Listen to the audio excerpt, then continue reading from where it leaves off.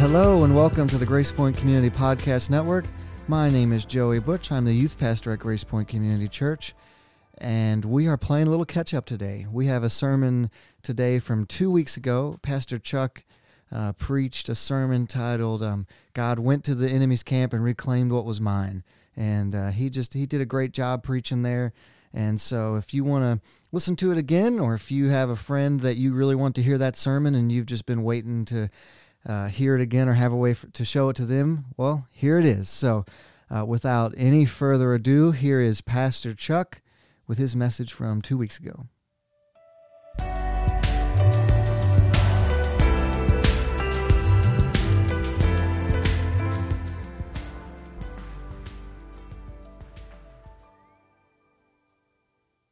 Yeah, that don't preach. I don't know what does.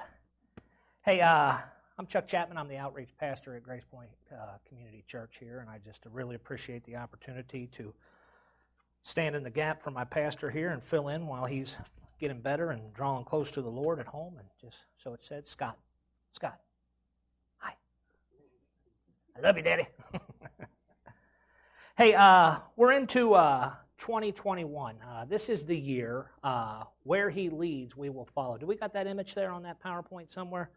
2021, where he leads, we will follow. We're talking this year about following the Lord and learning to follow him on a daily basis and showing up for our marching orders and our daily bread. And I really like that photo. Michaela and I worked together on that, and, as per Scott's direction. And, they say that a photo is worth 1,000 words, and that photo says a lot. As you see there, Jesus is walking on water, which implies that sometimes following the Lord isn't going to be easy. It's not going to be convenient. It's going to be fearful at times. But God never said it'd be easy. He just said it'd be worth it. And so this year we're talking about the following the Lord, and wherever he goes, we're going to follow. And there's all kinds of different ways to follow. There's following in hot pursuit. There's following at a later date and time. There's following wholeheartedly. And then there's the kind of following that I believe the Lord's asked me to come here to talk to you today about, and that is following from a distance. And so before we get into that, I'd just like to take a minute here and pray. I'm a little bit off my game. I like it when everyone's here, but at the same time, I like it when, we got what we got here, and we're appreciative for that. But just it's a little bit weird preaching to a semi-empty room here, and so I need to ask the Lord to help me today to be faithful to share with you what it is that he's shared with me. So if you're at home, would you bow your heads and join me in order that we can just receive what it is that the Lord has for us today. Let's pray. Dear Lord, I thank them, but I thank you for the opportunity to come here and share what's on my heart and what it is that you shared with me. But Lord, I just acknowledge my weakness and my inability to do anything redeeming apart from you, God. I acknowledge that I or my words cannot save anyone or put them in the right direction. But Lord, your words can. Lord, your words are power, life-changing power, destiny-altering power, God, can be found in your words and your book alone. And so, Lord, for whatever reason, you like to use the weak things of the world in order to convey your message. And, Lord, I acknowledge that I am a weak thing. And I don't want to stand in the way of anything it is that you want to do or say here today. I just want to be faithful in proclaiming your word, Lord, and pointing people to your Son, Jesus.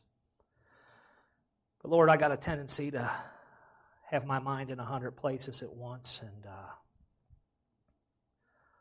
help me just for this time here together today, to be present, to be here in this moment with you and nobody else, not to be off in the future and what I'm doing after church today and where I'm going, but just not to worry about the time, just to worry about connecting hearts with you. Help us all to do that, Lord. Give us eyes to see and ears to hear the message of hope and direction and following you that you've given us for today. And we thank you in advance. In Jesus' name, amen. Today, I want to talk to you about those who have chosen to follow the Lord at a comfortable distance. And due to either compromise, neglect, or flat-out rejection, you now find yourself surrounded behind the enemy lines, and you don't know how to get back to where you once were or where you need to be. You got no power, you got no peace, and most importantly, you got no presence of the Lord.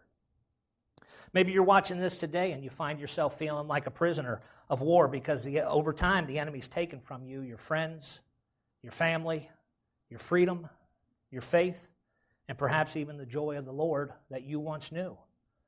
Maybe you're in a place where over time you've given parts of your heart away to something else. Maybe it's something good, maybe it's something not. Maybe fear has taken over. I was talking with a friend of mine today that says, seems like the enemy's stolen his joy. Well, today we're going to talk about how to get that back. Amen, somebody?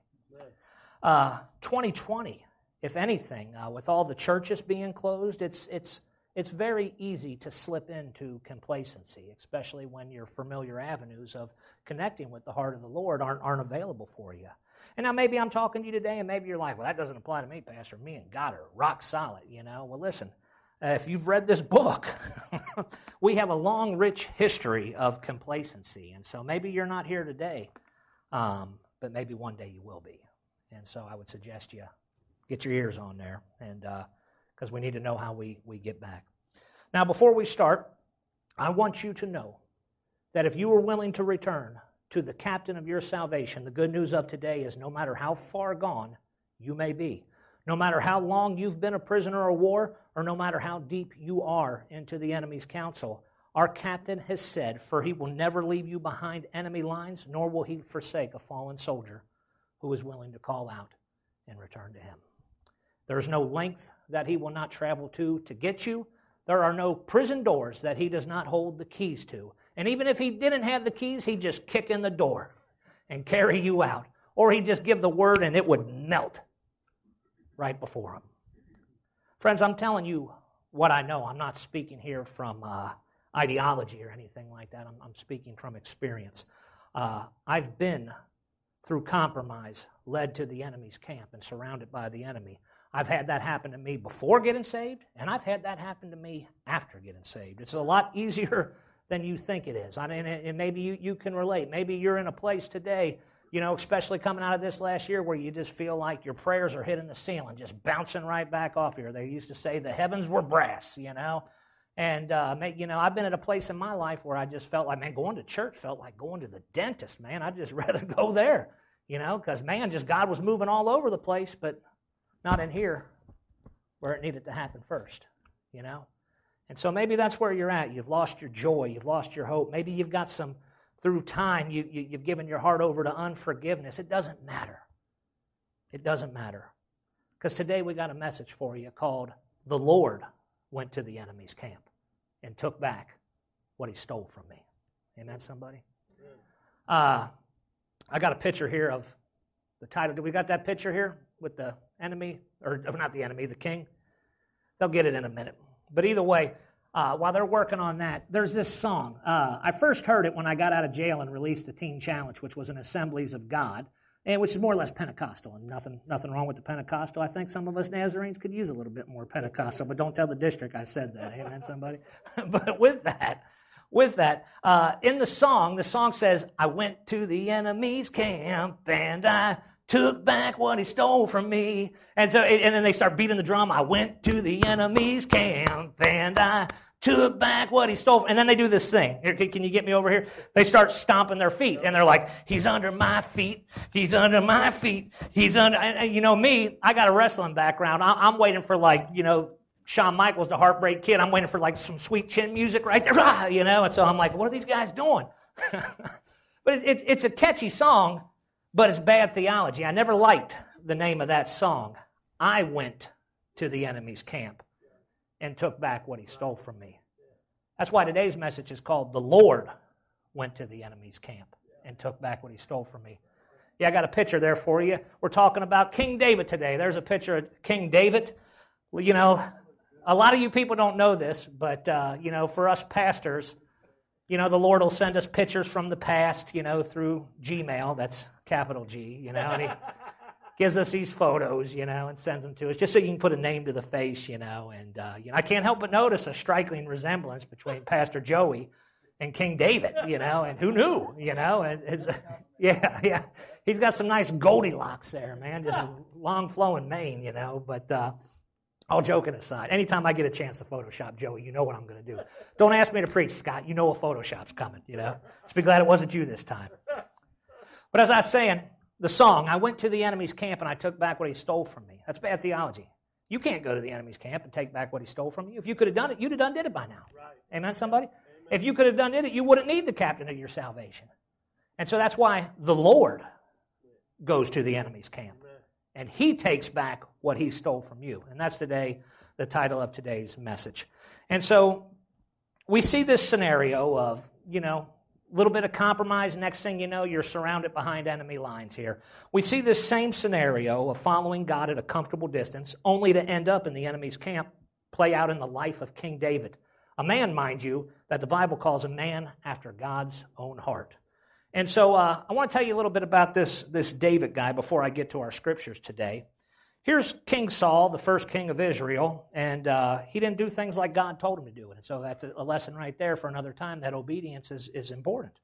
And so God calls up another man, a man after his own heart. He calls up David. And so the prophet Samuel comes to David, and he anoints him to be king. And so somehow this got out. I mean, I don't imagine it was a big secret, but Saul eventually knew, because King David ended up going to work in Saul's palace, and he becomes a commander. He fights David and Goliath. He fights the giant from the land of Gath.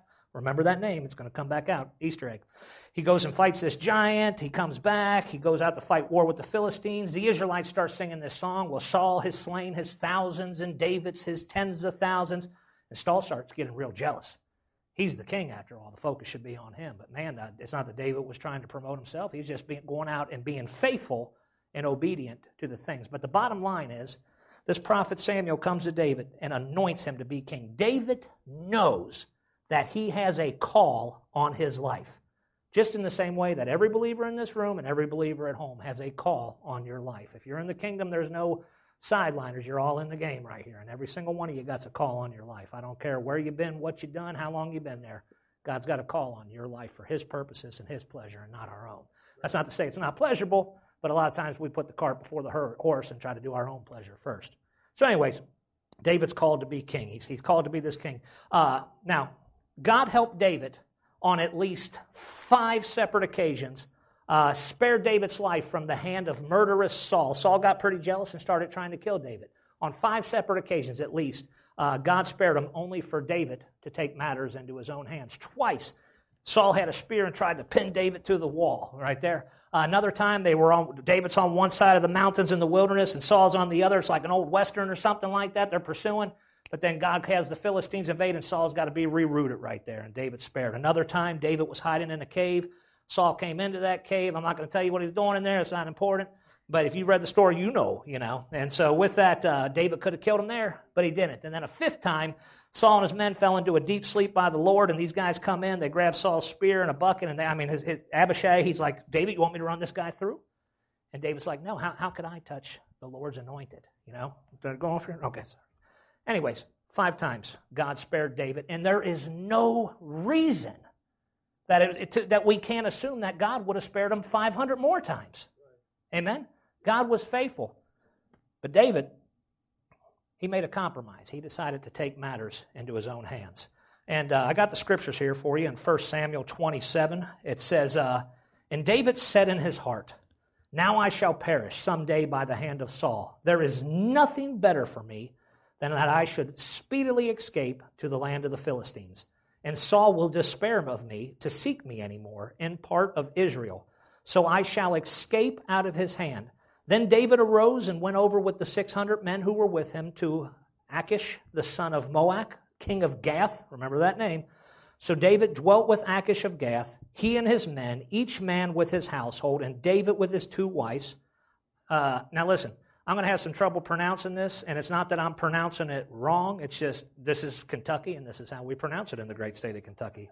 Ahinoam, the Jezreelite, and Abigail, Nabal's widow. And it was told Saul that David had fled to Gath, so he sought him no more. It's so easy.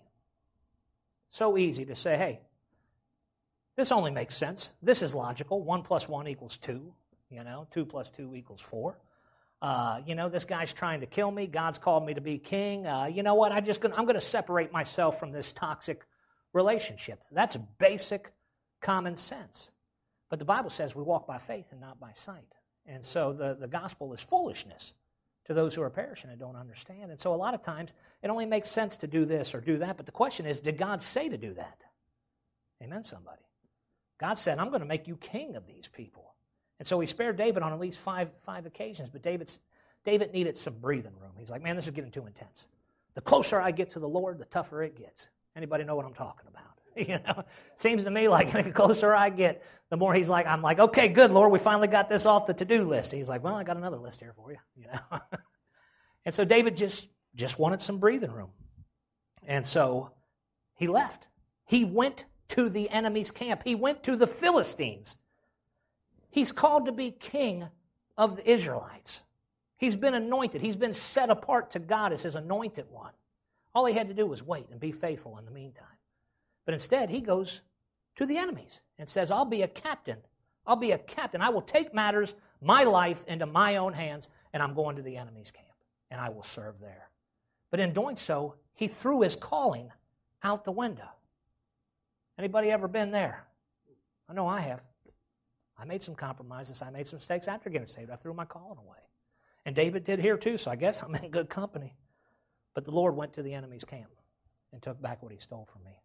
Now, the funny thing about when we try to fit in the world is we're not supposed to fit in with the world. And so first, David goes over to these enemies' camp, and you started seeing what he was saying.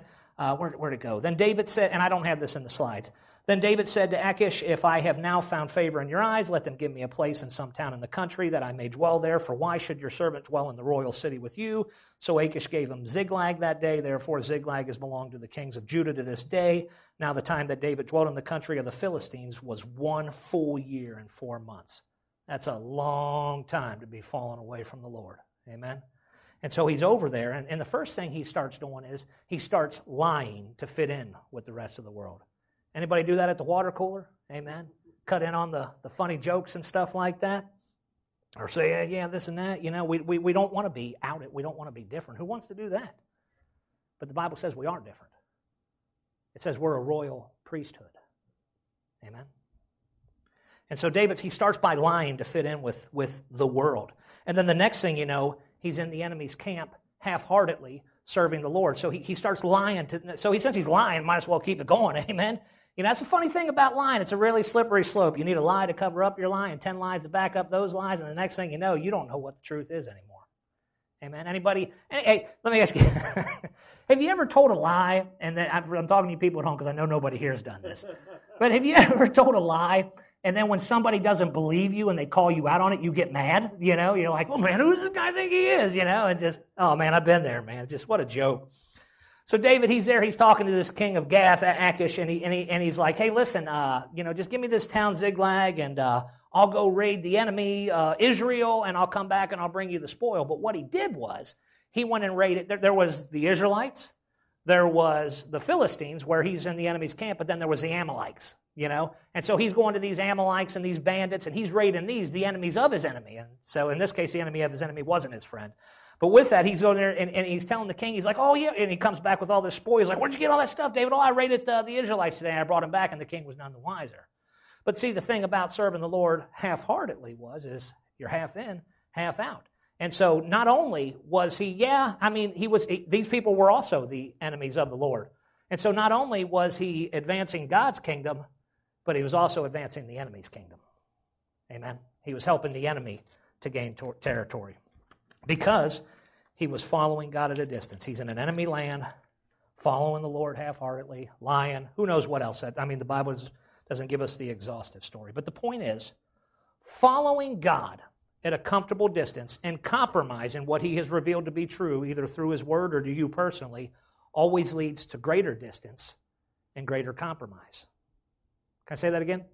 Following God at a comfortable distance always leads to greater distance and greater compromise. If you don't believe me, look no further than the story of Peter on the night Jesus was crucified. He was starting to follow Jesus at a comfortable distance just to see how things would play out so he didn't get one of these around his head too.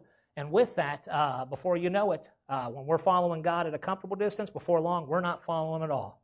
Some little girl scared him. Same guy just cut an ear off, is now afraid of a little girl, When we follow him at a distance, before long, we won't be following him at all. And see, the enemy always says it's just one time. Amen? If you'll just bow down and worship me one time, Jesus, I'll give you all these kingdoms. Oh, just eat the fruit, you won't die. Listen, I'm here to tell you, it's never one time. I'm a former alcoholic. It was never just one beer. Amen? It was always his 5 buddies or his 11 buddies with him. It's never just one time. He's got you, he owns you. David learned this the hard way, and he got himself into quite the pickle. Thus came the day that his compromise required greater compromise, and the enemy's camp went to war with the Israelites, and David found himself on the wrong side of history. In the book of 1 Samuel 29, the story picks up here, and I've got 11 verses here. I'm going to read them to you, but I'm going to go through them fast. I want you to see this at home, and I want you guys to see this here too. Then the Philistines gathered together all their armies at Aphek, not to be confused with Aflac, at Aphek. And the Israelites encamped by the fountain which is in Jezreel, and the Lord of the Philistines passed in review by hundreds and thousands. They're reviewing their ranks. But David and his men passed in review at the rear with Achish. Then the princess of the Philistines said, "What are these Hebrews doing here?" And Achish said to the princess of the Philistines, "Is this not David, the servant of Saul, king of Israel, who has been with me all these days or these years? And to this day I have found no fault with him since he has defected to me." Let me tell you, ladies and gentlemen, it's a problem when the enemy finds no default in you. Amen, somebody? That should let you know you're in the wrong place. But the princess of the Philistine were angry with him. So the princess of the Philistine said to him, "Make this fellow return, that he may go back to the place which you have appointed for him. And do not let him go down to battle with us, lest in the battle he become our adversary. For with what could he reconcile himself to his master, if not with the heads of these men? Is this not David, of whom they sang to one another in dances, saying, Saul has slain his thousands, and David his tens of thousands?" Then Achish called David and said to him, "Surely as the Lord lives, you have been upright, and your going out and your coming in with me in the army is good in my sight. For to this day I have found no evil in you since the day of your coming to me." No, David was lying. He just didn't get caught. Amen, somebody? "Nevertheless, the Lord's do not favor you. Therefore, return now and go in peace, that you may not displease the lords of the Philistines." So David said to Achish, "But what have I done? And to this day, what have I found in your servant, as long as I have been with you, that I may not go and fight against the enemies of my lord the king?" Can we hit the pause button right there? Hear me on this. I don't know what was going on in David's mind right now for those words to come out of a man of God's mouth. Either A, he's lying again, and I pray to God that's the case here, and he's just trying, he's like, "Oh my God, I escaped a major bullet here today. Oh, hey, Achish, haven't I been cool in your sight, man? I hope that, but man, maybe he wants to go fight Saul. Maybe he's tired of being in exile, Let me tell you, I've been in exile. Amen? They took me handcuffed, kicking and screaming one time back to Florida, a place I said I'd never go. 1,200 miles. They hotboxed me in a van down there to Florida on a probation violation. And I tell you, for over 15 months, actually 15 plus the 3 in jail, man, that whole time I was away from my native land, my home of Kentucky. And man, that's a rough place to be. Amen? And so maybe that's what's going on here. Maybe he's like, you know what, I've been taking matters into my own hand. I might as well just go ahead and put the final nail in the coffin. I don't know, but let me tell you this. Whether he's lying or whether he's turned, do you see how compromise leads to greater compromise? Compromise always requires greater payment. In full, usually. Amen? Jumping back to our verse. Then Achish answered and said to David, "I know that you are good in my sight as an angel of God. Nevertheless, princes of the Philistines have said, he shall not go up with us to the battle. Now therefore rise early in the morning with your master's servants who have come with you, and as soon as you are up early in the morning and have light, depart." So David and his men rose early to depart in the morning, to return to the land of the Philistines, and the Philistines went up to Jezreel. In this story, luckily for David, God made a way out, and he took it. Amen? The Philistines, David's ready. David's at a place he should have never have been. Amen? He's behind enemies' lines, and not only that, he's got a position of leadership with the enemy. So, that's even worse. And so he's there, and man, it comes time for greater compromise to what God has called him to do. And maybe he's figuring, man, I threw my calling away. There's no hope anymore. I might as well just look out for me and my four and no more. I don't know. I don't know what was going on in his head and his heart, but I know this, that God is faithful. And the Word says that He will not allow you to be tempted beyond what you are able to bear. But with the temptation will always, everybody say always at home. Everybody here too. Always make a way of escape.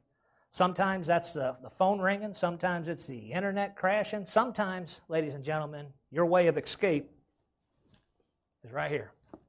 These 2 feet. Amen? That was Joseph's way of escape in the Old Testament when Potiphar's wife cornered him. Amen? Sometimes you're on 2 feet. God knows you got it in you to overcome that. Hit the road, buddy. Get to running. Run back to the Lord with everything you got. But God will not allow you to be tempted beyond what you're able. However, even though God will always do His part and provide a way out of temptation, when we begin to follow God at a comfortable distance or compromise certain things in our walk with the Lord, there are always, once again, always negative repercussions that will follow. Can you stick your hand in the stove without getting burnt? No. Likewise. David also learned this the hard way. Now, I want to hit the pause button right here with everybody and say, I've given you the backstory. I've given you the whole rundown of this is what led us to this point. And what I'm about to share with you is what I believe the Lord has brought me here today to say. Amen? You're like, man, he's been preaching for a while. He's just now getting to his point. Well, good news is I only got one other page after this. We're already halfway done, so I got 3 notes here today. But with that, specifically, what I believe the Lord has brought me here to share with you today is I think He wants to show you the consequences of what happened when we begin to follow Him at a comfortable distance. And not only that, but how to quickly and correctly get back to following Him if we have found ourselves in such a position in the enemy's camp. Amen? Because it's a lot easier to slip in there than you'd realize. So jumping back into our story, this is what I want you to see. If you're at home, as Joey said last week, put down the bowl of Fruit Loops. Stop playing with the dog. So, get in this. David returns from a place he should have never been. And he finds that his camp, within the enemy's camp, has been attacked by a greater enemy. Funny how that works out, isn't it? When you ain't got the Lord's hedge of protection on you, funny how the enemy can get to you a lot easier. We're going to go to 1 Samuel chapter 30, verse 1, and this will be the thing. Now it happened, when David and his men came to Ziklag on the 3rd day, that the Amalekites had invaded the south and Ziklag and attacked Ziklag and burned it with fire and had taken captive the women and those who were there from small to great. They did not kill anyone, but carried them away and went their way. So David and his men came to the city, and there it was, burned with fire, and their wives and their sons and their daughters had been taken captive. Then David and the people who were with him lifted up their voices, and they wept until they had no more power to weep.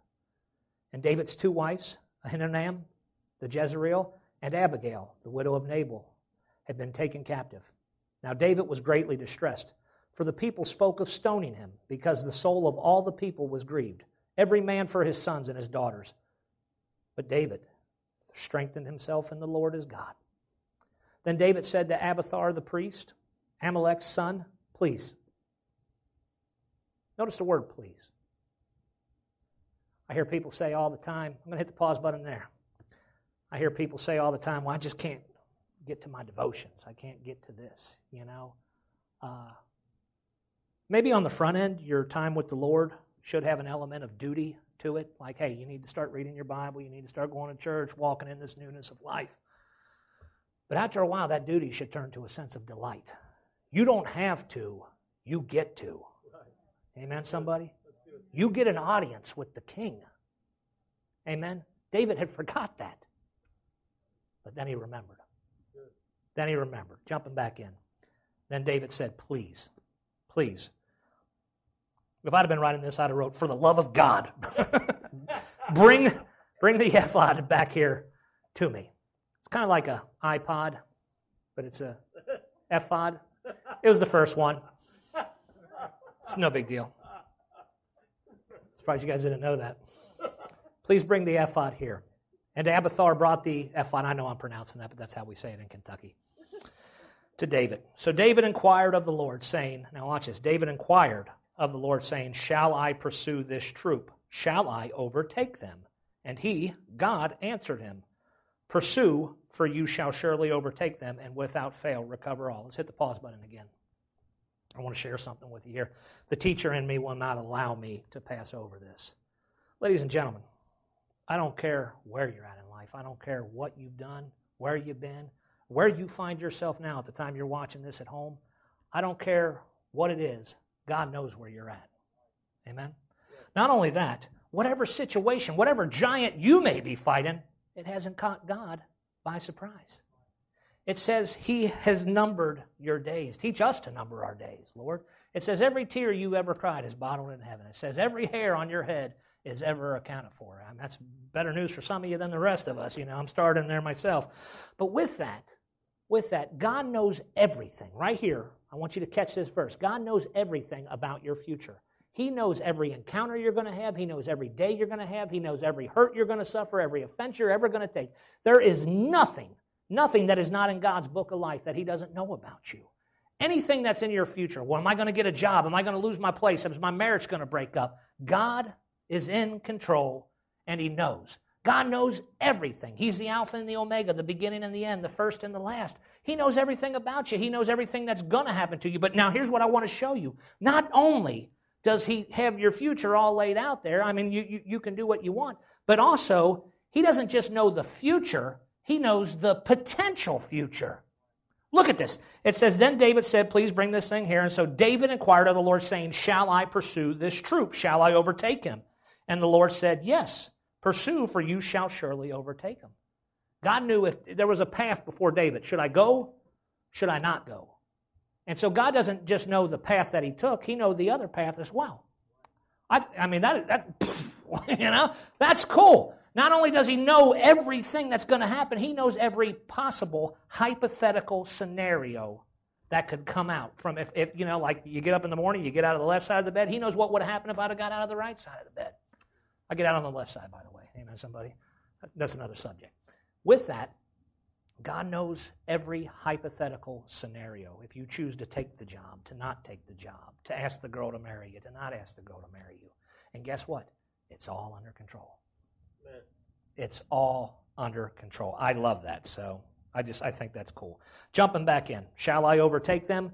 And he answered, pursue, for you shall overtake them, and without fail recover all.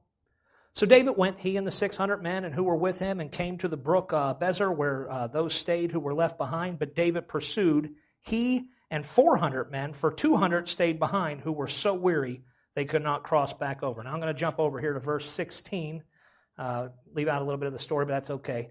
And when he had brought him down, there they were, spread out over all the land. Here's the Amalekites. There's his wife. There's his kid. There's all their livestock. Eating and drinking and dancing, because all of the great spoil which they had taken from the land of the Philistines and from the land of Judah. Then David attacked them from twilight until the evening of the next day. Not a man of them escaped, except 400 young men who rode on camels and fled. So David recovered all the Amalekites had carried away, and David rescued his 2 wives. Now check this, verse 19. And nothing of theirs was lacking, either small or great, sons or daughters, spoil or anything which they had taken from them. David recovered all. Oh, man, that's cool. And if that ain't cool enough, here it goes even further. Verse 20. And this is the last verse I'm quoting at you today, so we've made it through. It says, Then David took all the flocks and the herds they had driven before those other livestock, before their livestock. It turns out these enemies had livestock of their own. And David took those and said, this is David's spoil. Amen. You know it's serious when you talk about yourself in the third person. Amen. He's like, this is David's spoil. Amen. Somebody, they're like, okay, it's yours. You know, no question. And so, with that, my point is, it wasn't David that went to the enemy's camp. It was the Lord. Because he's like, Lord, shall I pursue him? And the Lord said, yes. pursue. And so not only did the Lord go to the enemy's camp and get back everything they took from David, but he gave them back so much more. He gave them their stuff too. He gave back more, and he gave back better than David ever had. You don't believe me? The story then goes on to say that the man seeking David's life, King Saul, died in that same battle. And David returned home after that. His exile was over, now that he's walking with the Lord, and he became king over Judah for 7 years. 7 years. Meanwhile, God started building his character, and David was faithful in obedience and picking back up where he left off. And when David was ready and his character was right, God promoted him to unite the nation and become the king of Israel as formerly promised. He regained his calling. Amen, somebody. In short, even after all of his compromises, even after all of David's mistakes, and even after all of David's flat-out sins, the Lord still went to the enemy's camp and took back what he stole from that David. And not only that, but he gave him back so much more than he ever had. He became a king. He had more wives, more sons and daughters, had all these things, more territory, and just gave it back. And so to summarize, this guy had nothing when God called him. Amen? And we may think we have something when God calls us, but trust me, we don't. This guy had nothing. He was in a pasture. He went from tending a pasture to tending the palace. Amen? He was the prophesied prince of Israel, and he threw it away. He threw it away through compromise, through neglect, and flat-out rejection. He lied. He killed. This guy, man, he's done some stuff in his life, man. Out of all the guys in the Bible, I can relate to King David the most. Me and David. Not just in his victories, but in his losses and his defeats and compromises as well. I can relate to David the most. But he threw away the call. But the main thing is God got it back. But how did this happen? I think we need to know that because maybe you're there today. Or maybe you've lost a step. It's easy to do, especially the older you get. Amen? I'm telling you what I know. How did David get all this back? What was the thing that tipped the scale? What was the deciding factor that caused the Lord to go to the enemy's camp and take back what he stole from David? And I got 3 things here that I want to share with you, and that's all I got for today.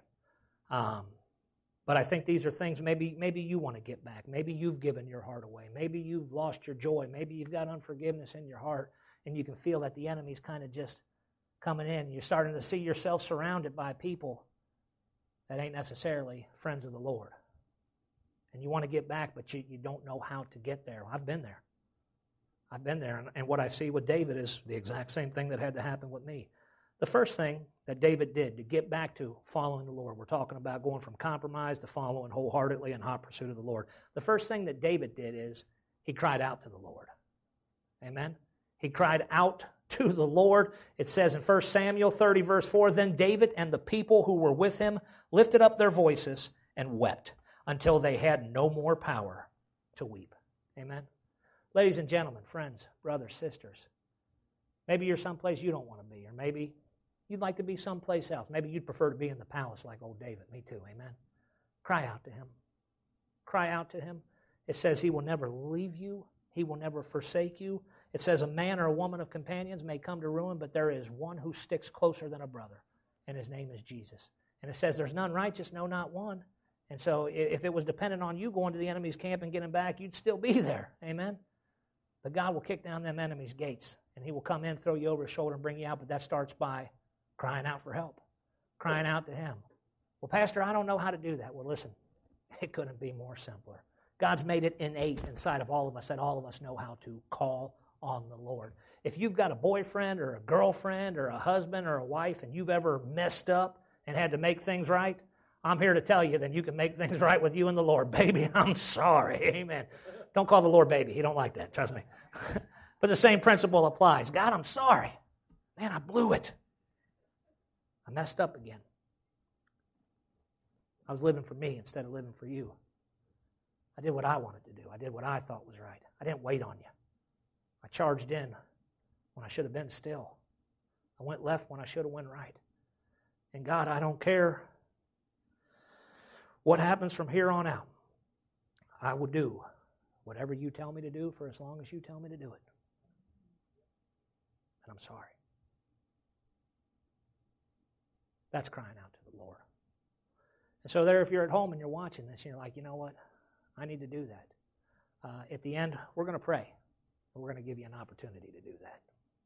But that's step one. Cry out to the Lord. He'll never reject you. You know, He'll never forsake you. He's right there.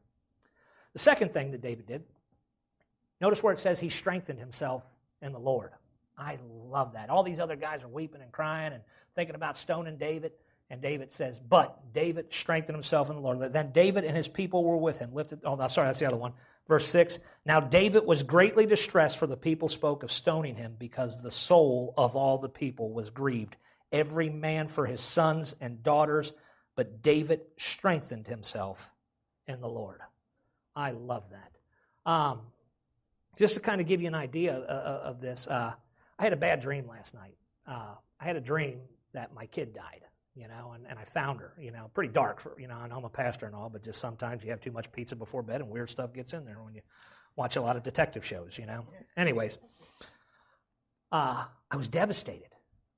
I was screaming at the top of my lungs in my dream that my child was gone. Imagine these 400, 600 men, their wives, their kids, everything they've ever loved and put their hopes in, it's just gone. It was so bemoaning. It woke me up out of my sleep. I was like, oh my God. My kids at my sister's house, I about hopped in the car at 4 a.m. Get her out here, she needs a hug. I need a hug. And so naturally, man, just when life hits and it hits, you just want to crawl up in a ball and die. I've been there. But the difference between the men of the world and the men of God is they know who to go to find strength. That's good. And so David strengthened himself in the Lord. He didn't give himself to the fear. He didn't give himself to the enemy. He gave himself to his faith. And he strengthened himself in the Lord. So maybe you're here. Well, how do I strengthen myself in the Lord? What exactly does that look like? I'm glad you asked. What from your relationship with the Lord rejuvenates you? What brings you life? Man, when Jimmy gets up here, man, and he starts singing for him, it's worship, man. When he starts, tears start falling. You can see that the Spirit of God is just flowing in him and out of him to us and stuff like that. That's where he meets the Lord. Now, me, I love the Word of God, man. I'll get in there first and foremost, man. I just keep reading until something just jumps off the page and slaps me in the face, and the Holy Spirit's like right there, I love that. Coming to church, coming to Grace Point. Sheila Safford's a big server. I know she connects to the heart of the Lord when she's up here doing for the Lord. And I can appreciate that. So strengthening yourself in the Lord comes in many shapes or forms, but man, prayer, Bible reading, worship, church attendance, frequent fellowship with other believers. Hey, speaking of church attendance, January 31st, amen, somebody. Having the big reopening. Scott's coming back that day. We're going to have a celebration, and we hope to see you here. That's January 31st. And so we're looking forward to you on that. But do that. That's how you strengthen yourself in the Lord. You come together with these people. You're talking about the things of God. Maybe read a Christian literature book or something like that. Or maybe you like Strong's Exhaustive Concordance. I don't know. That's kind of weird. But okay, whatever. Whatever. It doesn't matter what it is. But you strengthen yourself in the Lord by drawing near to the Lord. The Lord says, if you draw near to me, I'll draw near to you. And that is a promise you can take to the bank. Amen, somebody? There's no way that cannot happen. In the Bible, God likes to play hide and seek. Amen? I'm not too big on it, but God sure likes it because it says, then you'll pray and seek me, and when you search for me with all of your heart, I will be found by you, declareth the Lord. Amen. And so just run at Him with everything you've got. If you run at Him half as fast as you've been running at the rest of the world and the other things, and good things, great things, but if you run at Him half that speed, you're going to look a year from now and your life's not going to be the same. Right. Amen? Third and final thing David did. He cried out to the Lord. He strengthened himself in the Lord as God. And then he returned to following God's direction for his life instead of his own. This is the big one. Then David said to Abiathar the priest, please bring me the ephod here. And Abiathar brought the ephod, however you say it, to David. So David inquired of the Lord, saying, shall I pursue this troop? He's asking God's direction. Shall I overtake them? He answered, yes, pursue, for you shall surely overtake them without fail and recover all. The third thing David did is he returned to following God's direction instead of his own. If you remember, David went. He's like, you know what? Saul's going to kill me. I need some breathing room. God, I'm just going to separate myself from this toxic relationship. And let me just say, there are times in your life where you absolutely need to separate yourself from some toxic relationships. But make sure that's at the Lord's prompting, not yours. I've had some toxic relationships in my life that I wanted to separate myself from, but those people needed to see the love of Jesus. And if I had, they wouldn't be standing with the Lord where they're standing right now today. Amen. I don't say that to say, look at me. I say that to say, look at him. But make sure the Lord's the one telling you to do it instead of your own. And so he's like, God, what do you want me to do? Should I pursue these guys? Should I not pursue these guys? Where do you want me to go? What do you want me to do? Where do you need me, Lord? That should be our heart cry. What do you want me to do today? As I said on the front end of this, I found myself behind enemy's lines before getting saved and after getting saved. Before I got saved, I was a full-blown alcoholic for 15 years. Most of you know that, but maybe our new family from Newport, which is now Grace Point community as well, maybe you don't know that. And I was a full-blown, fall-down, belligerent drunk for 15 years, regular drug user. It got bad. It got bad. I started out as the happy drunk. I love you, man, and this and that. And but then that got replaced with anger, suspicion, yelling, screaming, beating my chest, breaking things, flipping over furniture, laundry stacked on the floor higher than the washer, empty plates, bowls, dirty dishes everywhere, ashtrays spilled, beer bottles clanging all over the place. I stopped brushing my teeth because I didn't like looking in the mirror. I didn't recognize the person in the mirror staring back at me, and nor did I like the way he was looking at me too much. Somebody stopped bathing, started throwing up every morning, losing my bladder while I slept. I was becoming like some kind of animal, like Nebuchadnezzar in the book of Daniel. If you don't know that story, that's amazing. God restored him. He restored my mind too. And so I lost all these things. And it's not really that I lost them all. I gave them all away piece by piece, relationship after relationship, thinking a relationship was the thing that was going to bring me hope. So I went from relationship to relationship to relationship, or a job. Oh, okay, this and that. Oh, I know, I'll move to Florida. That'll fix everything. Funny thing about it, guys, is no matter where you go, there you are, And I don't know about you all, but there's been one common denominator with every problem I've ever had in my entire life, and that's the fact that I was present, And so you can't be with this person and the government and my kids and my spouse and my ex and no, it's you. I know that because it was me. But then I got locked up, looking at 5 years prison, and I cried out to the Lord. Amen? And this time it wasn't if you get me out of jail, I'll never do it again. Amen? I prayed that 1,000 times. Amen? And it never took. This last go-round, I said, God, if you're real and if you exist, show yourself.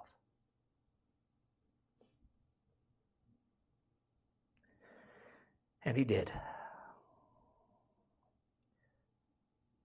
I said, I never meant to become an alcoholic. I never meant to hurt all those people and waste my life. I wish I could turn my addiction on and off like a light switch, but I can't. Can you? And I eventually bonded out. My father sent me to Central Church of the Nazarene where Larry Dillon was preaching. I sat in the back, and I mean the back, buddy. The only people farther than me was the sound booth, and I was thinking about asking them to switch seats with me. Amen, somebody? And Larry preached a message, never met me, didn't know me from Adam. And it's like he knew everything about me. The Spirit came alive through that message and just cut me to the core. And I met Larry after the sermon, and he did something. He said that no one else has ever done. He said, can I pray for you? He didn't judge me, just loved me. And as he began to pray for me, man, 15 years of hurts, habits, hang-ups, came out these tear ducts and hit the floor. He made me feel loved. He made me feel important. He made me feel like I mattered. He made me feel like God could do something with this train wreck of a life. And so he and I cried out to the Lord together, and God did not disappoint, and nothing's ever been the same since. At that point, the Lord began to go into the enemy's camp and take back what he stole from me. Now, just because you've been forgiven by your Father in heaven don't mean you don't have to pay for the things you've done while here on earth. Amen. I still had to go to jail and then go get some help that I needed. But thank God he gave me that time, those 21 months, to go away and just draw near to him on the mountain of the Lord through the program I was in. But then I got out and I made some other mistakes and gave away my heart to things I shouldn't have gave it away to. And then once again, as a Christian, I'm behind enemy lines. But then once again, I remembered. I cried out to the Lord. Amen? When you cry out to the Lord, sometimes that involves more than just words. Amen? Someone once said that love is a verb, and so is the word sorry. Amen? When you're crying out to the Lord, it's more than just saying I'm sorry. It's living it. It's walking it. Sometimes you got a little bit of house cleaning to do. Some things do got to go. Some things do got to get in line. They had a saying when I was in Teen Challenge, and it said, when you get out of here, if you stop making your bed in the morning, you're going to get high. I never forgot that. There's lots of ways to stop making your bed in the morning. You can stop doing your devotions. You can stop going to church. You can stop reaching out for help. All kinds of ways to stop making your bed. And they were right. I stopped making my bed. That led to other compromise, to other compromise, to other compromise. And so sometimes, ladies and gentlemen, when crying out to the Lord, I just want to encourage you, you got to go back to basics. And so through the midst of all that, the Lord started to give me my stuff back. Amen. He went to the enemy's camp and he took back what he stole from me. The first thing and the most important thing is he gave me back custody of my kid. Amen. He gave me back my daughter, Brianna. Then he brought me a wonderful, amazing woman that has to put up with me every day. Lisa, be praying for her. Amen, somebody. Graduated me from Teen Challenge. Graduated me second in my class from God's Bible School in college. Hey, to the old principal at Dixie, Miss Morrissey, who's the dummy now? Amen, somebody? Yeah. Who's unteachable now, Miss Morrissey? Yeah. Whatever. Yeah, you win. Last word, had it both ways. He started bringing substance into my life. He started bringing depth into my life. He started bringing people like Wayne, and Jimmy, and Hubert. Hubert, I miss you if you're watching this. I love you. Levon. Just all these wonderful people. Ralph Murphy. I mean, I could go on and on the list. Scott. Wow. Yeah, he's got the caseload when dealing with me. But not only did the Lord go to the enemy's camp and take back what he stole from me, but like David, he gave me so much more in return. Amen. And friends, this is what I've come here today to tell you. I don't know where you're finding yourself, or maybe you're not there yet, but maybe one day you will be. The Lord is able. If he can get a hold of me, if he can get Chuck Chapman, a.k.a. the sinner formerly known as Wild Thing, to bend the knee, if he can get to me, then trust me, nobody's safe. He can get to anybody. Amen? No matter where you've been, what you've done, he is able. If you'll just cry out to him, go back to basics. Strengthen yourself in the Lord. And most of all, begin to seek his direction for your life instead of your own. And that's what 2021 is all about here at Grace Point. Where he leads, we'll follow. May not always be easy, may not always be convenient, but it will always be worth it. Amen. And not only that, but he'll give you back so much more than you ever dreamed of too. If you'd have told me, 13 years ago when I was looking at 5 years prison, that one day I'd be standing up here, I'd be like, buddy, you better pass over whatever you're smoking right now and give that to me because that's some good stuff. Yeah, I said it. Yeah. Anyways, hey, with that, can we get the praise team to come on up? And I'm going to pray with you today. It was good to see Joey back up here on the guitar. Hey, Joey has been really knocking it out of the park with this live stream, him and Michael Hicks and Rob and Missy and Michaela and Dustin, and just a lot of people have been making that happen, but Joey's been sacrificing a lot of his service time to work to where we can get the message to you. And so I like seeing him up here on that. You going to get that big steroided violin back up here? Is that what you're going to do again? Cello. Yeah, the cello, whatever that is. Yeah, the steroided violin. Yeah, whatever that is. Yeah. Okay, good. Hey, I'm going to pray. I can pray with you at home and here, but I can't pray for you. Crying out to the Lord is something that only you can do. He is the captain of our salvation. And the only reason he can go to the enemy's camp and take back what he stole from us is because he's already done it in full. When he went to the cross and died in your place so that you wouldn't have to, he tasted death so that you could taste victory. And so with that, let us pray. Dear Lord, thank you so much, God. Thank you so much that victory is not dependent upon us or our ability, but just our availability. And God, I've been in a place so low in my life to where I had to look up just to see the bottom. Lord, that's before and after getting saved, as you know. But Lord, you were faithful. You charged in, you kicked in the doors of those cells in prison and those personal cells on the street that I erected for myself. And you carried me out.